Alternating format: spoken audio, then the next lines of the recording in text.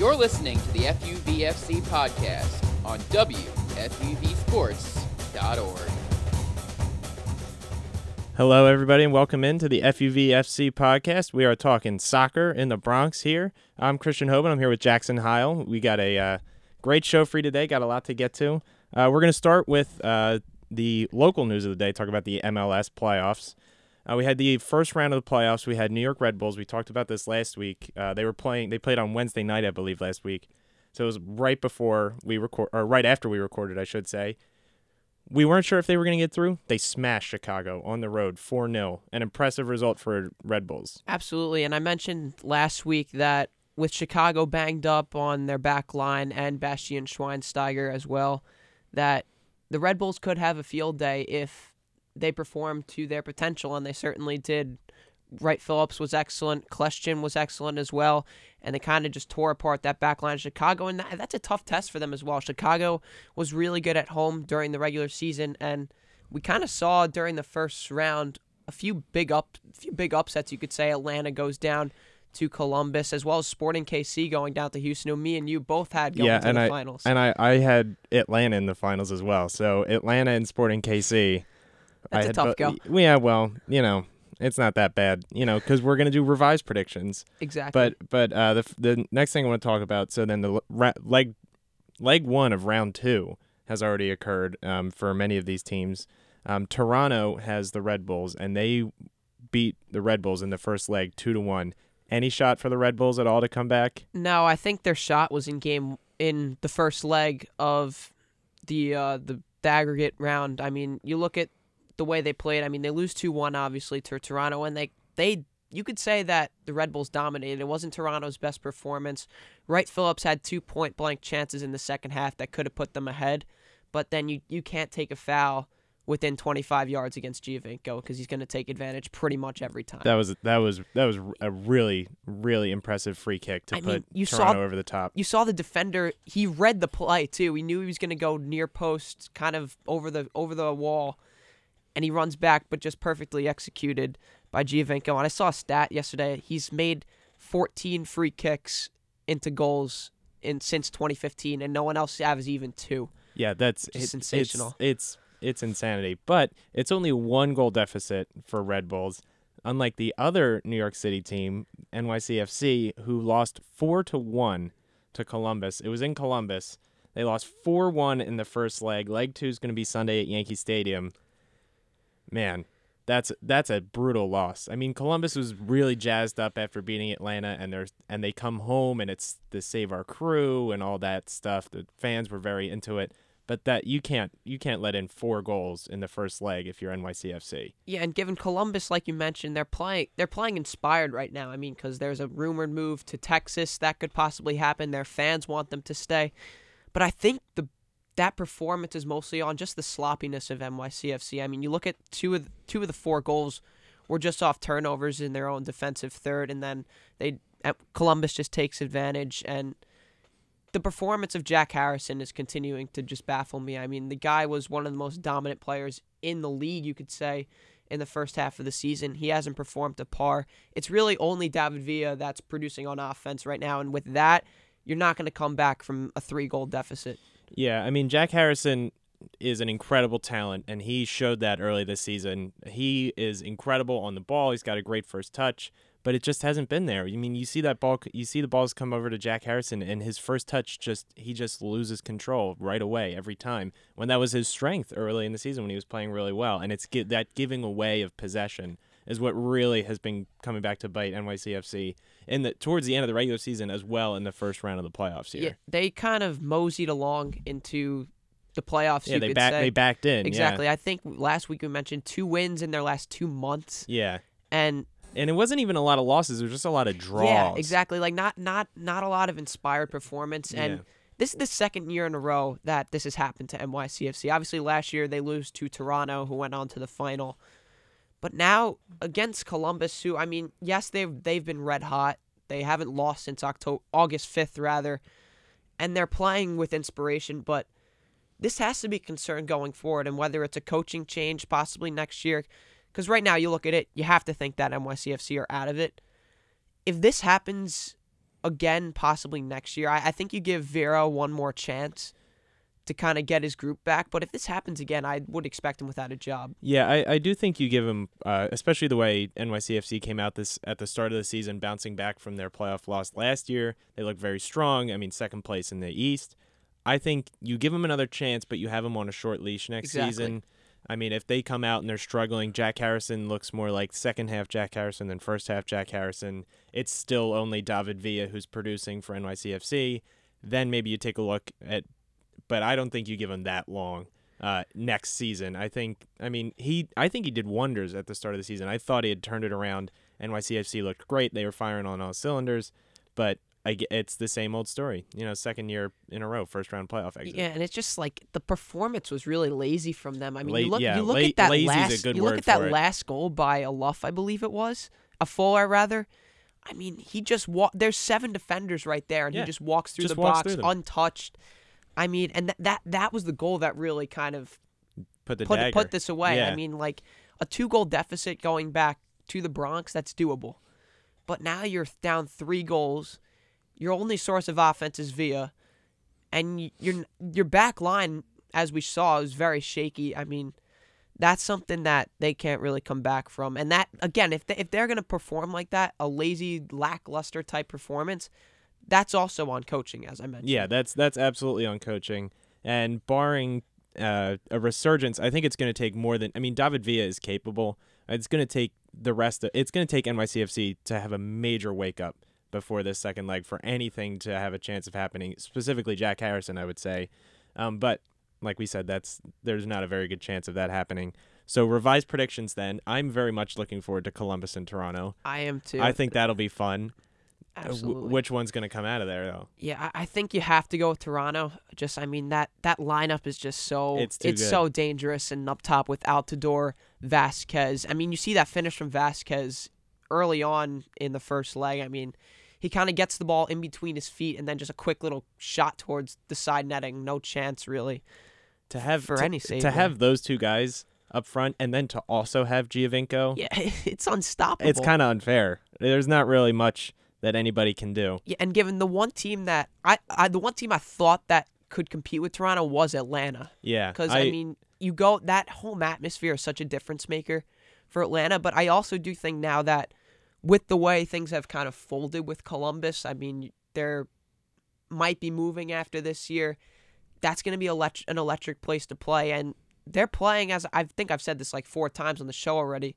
They're playing very inspired soccer right now, and that can kind of carry a team through towards the final. But which is what's so interesting about MLS as compared to other soccer leagues that don't have a playoffs. You can get a team like Columbus, who didn't have the best regular season, who can get this kind of late surge, this inspired performance. Like if this were the Premier League, Toronto would have just won. It would just be over. Toronto's the champions.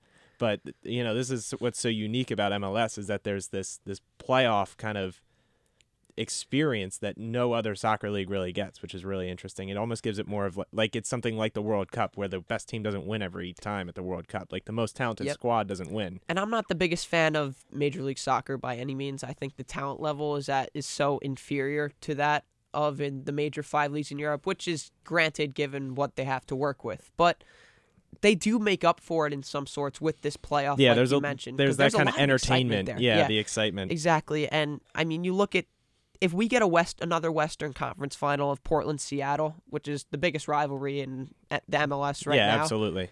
That could create a really cool storyline, especially having Toronto to set all types of records this year, and Columbus, who, as we mentioned, have been on some sort of run since the beginning of August. So it could be something that could really bring excitement to this league, and they need it badly, especially after what happened to the U.S. men's national team.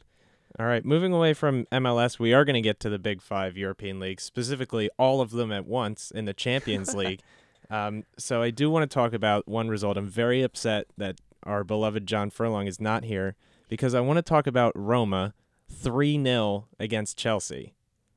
And here's my thing. That's the third bad result in like the last 3 weeks for Chelsea. The 2-1 loss to Crystal Palace. I mean, granted, it was at Crystal Palace, but Crystal Palace are 20th in the Premier League. They hadn't scored yet. They literally hadn't scored the entire season before they beat Chelsea. Then allowing Roma to come back from 2-0 down to get a 3-3 draw a couple weeks ago, and then this 3-0 loss, conceding a goal in 40 seconds and losing 3-0 to Roma, third bad result in 3 weeks. Is there concern for Chelsea? I mean, absolutely, and kind of the main factor in all this has been N'Golo Kante being kind of on the sidelines. They're hoping to get him back versus United this weekend, but you look at yesterday's performance against Roma, they were torn up through the midfield. I mean, El Shaarawy was making a big difference coming off the wings, and then you see that thunderous strike he had to kind of open the scoring in that game. It's hard to kind of put this burden on the defense, especially when you're starting Cahill kind of week in, week out. And you look at that second goal. I mean, I forget who it was, but It was El Shaarawy. no, on defense. I believe El Shaarawy had the first goal. He scored the first and second goal. Okay. Yeah. So you look at that ball through. I mean, do you know who was playing defense for Chelsea at that point? I mean, you look at the highlight. It's just an over the top ball that one of Chelsea's center backs just allowed to fall right through to El Shaarawy. And when you do that, you're not really giving Courtois a chance. And that's all you could ask for, because Courtois is one of the best keepers in the entire world. Yeah, you just got to give him a chance. Exactly. But and they they weren't haven't giving him a done chance that at all this year, and that's what's concerning. Especially, we did the show last week. It was kind of the exact opposite fold. We were concerned about United going in towards Stamford Bridge last week, but then obviously they have the good performance over Tottenham over the weekend. A little shakier versus Benfica, but now the tides have turned because Antonio Conte's job is now in question after that. Yeah, especially with Ancelotti being a free agent. But here's my question. You mentioned N'Golo Kante being out, and he's been out for a little while now, and they're looking to get him back on Sunday. So there is that kind of built-in excuse. I mean, he was the player of the year last year, and they're missing him. But the question becomes, isn't that concerning that you're missing one player, and one player has such a strong impact on your results that you play so much like a different team almost when he's out of the lineup, that it's just like, I mean, Chelsea have a very talented squad. It shouldn't just be one player having such a strong impact. So is that a concern that just N'Golo Kante being out is having such a strong impact on Chelsea's performances? I wouldn't say that it's too concerning, because, I mean, you look at the rest of the teams in the Premier League, so to speak. You look at last week, I mean, Tottenham looked lost against United without Harry Kane in their lineup, and that's just one player, really, you could say.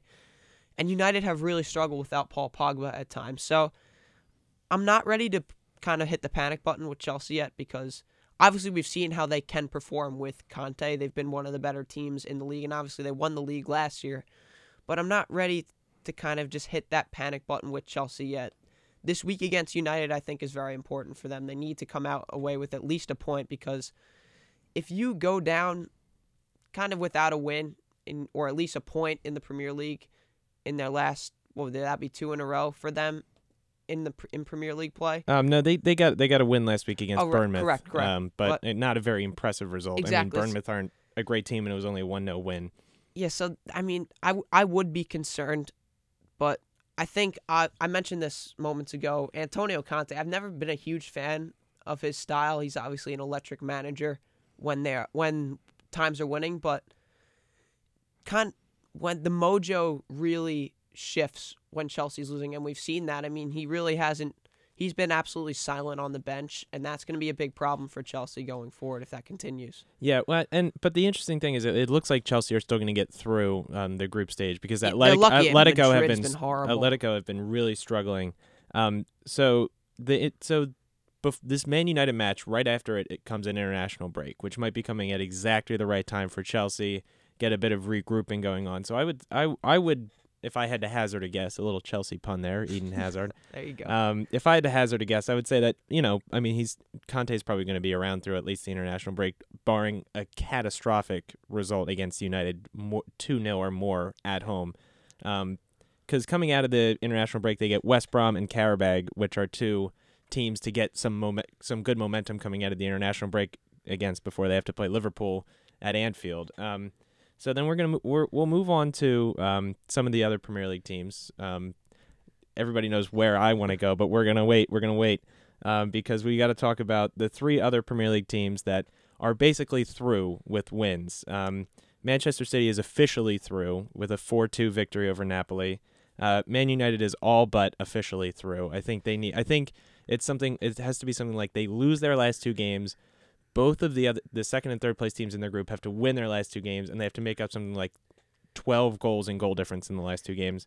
Something crazy has really crazy series of events. It would take like the biggest catastrophe in that would be the biggest. That would be a bigger Champions League catastrophe. football. That would probably be a bigger catastrophe than the U.S. missing out on the World Cup. Arguably, especially considering like who they have to play. Yeah. I mean, Basel has looked shaky, and CSKA at home too. Like those are 2 games you should, if you can't get a point, at least 1 point from those 2 games, And you if don't they- deserve to go. Yeah, and all they need is 1 point in their last 2 games, and they're officially through, or either of those teams to drop any points.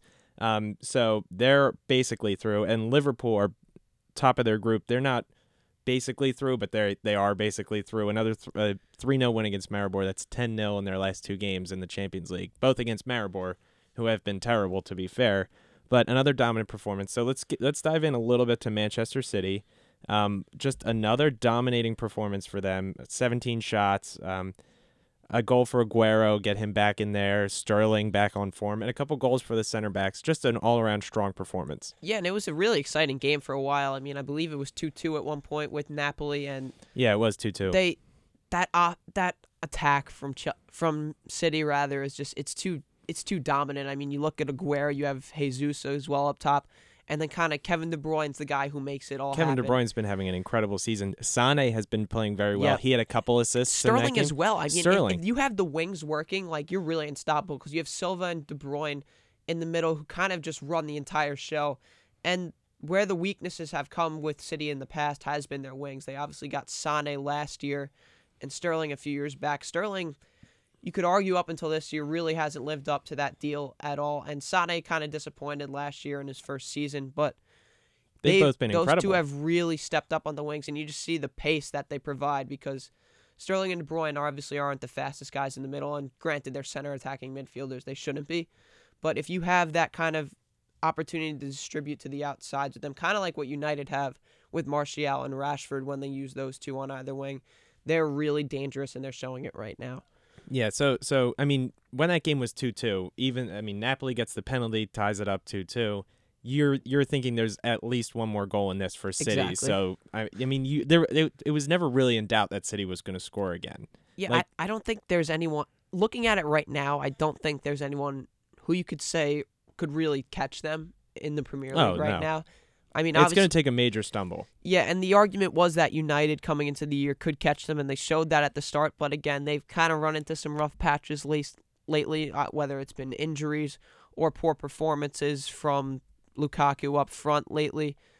They haven't shown that they can catch City, and that matchup between United and City and City and Tottenham, those two are going to be very interesting to watch because it's kind of those are the 2 second-class teams right now, Tottenham and United. Yeah, that's the second tier in the Premier League right now. And it's going to be interesting to see if they can at least show like that they can compete and provide kind of a storyline going towards the end of the season. So moving across the city, moving across Manchester to go to United's midweek performance, they had a very impressive performance at home against Spurs at the weekend with a victory.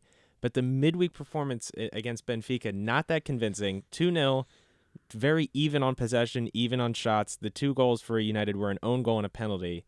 So, I mean, it's a little concerning, but again, it's not that concerning because they're basically through. So, like, it's hard to be concerned about a result that basically gets you through to the group stage, but it's still a little bit concerning. Yeah, and it's, as you mentioned, it's kind of hard to judge a performance like that because United knew they were through basically once. If you win 3 out of your first 3 games, you're essentially through. Yeah, you're basically through. No matter what group you're in.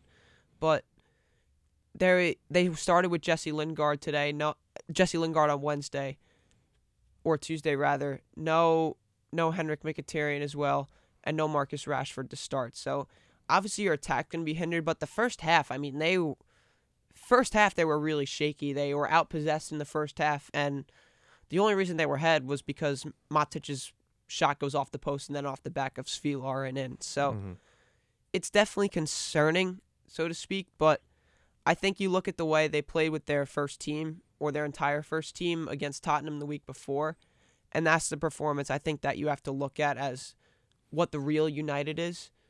and then judge that going forward against Chelsea. That's interesting that you say that, because there are people who would argue about that performance is that Tottenham were without Harry Kane.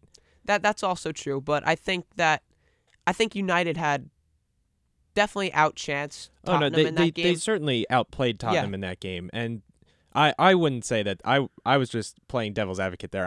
It was a very impressive result for Manchester United, especially genuinely to score against Tottenham's backline the way that United have been struggling to score. Tottenham's backline might be the best in the league at this point.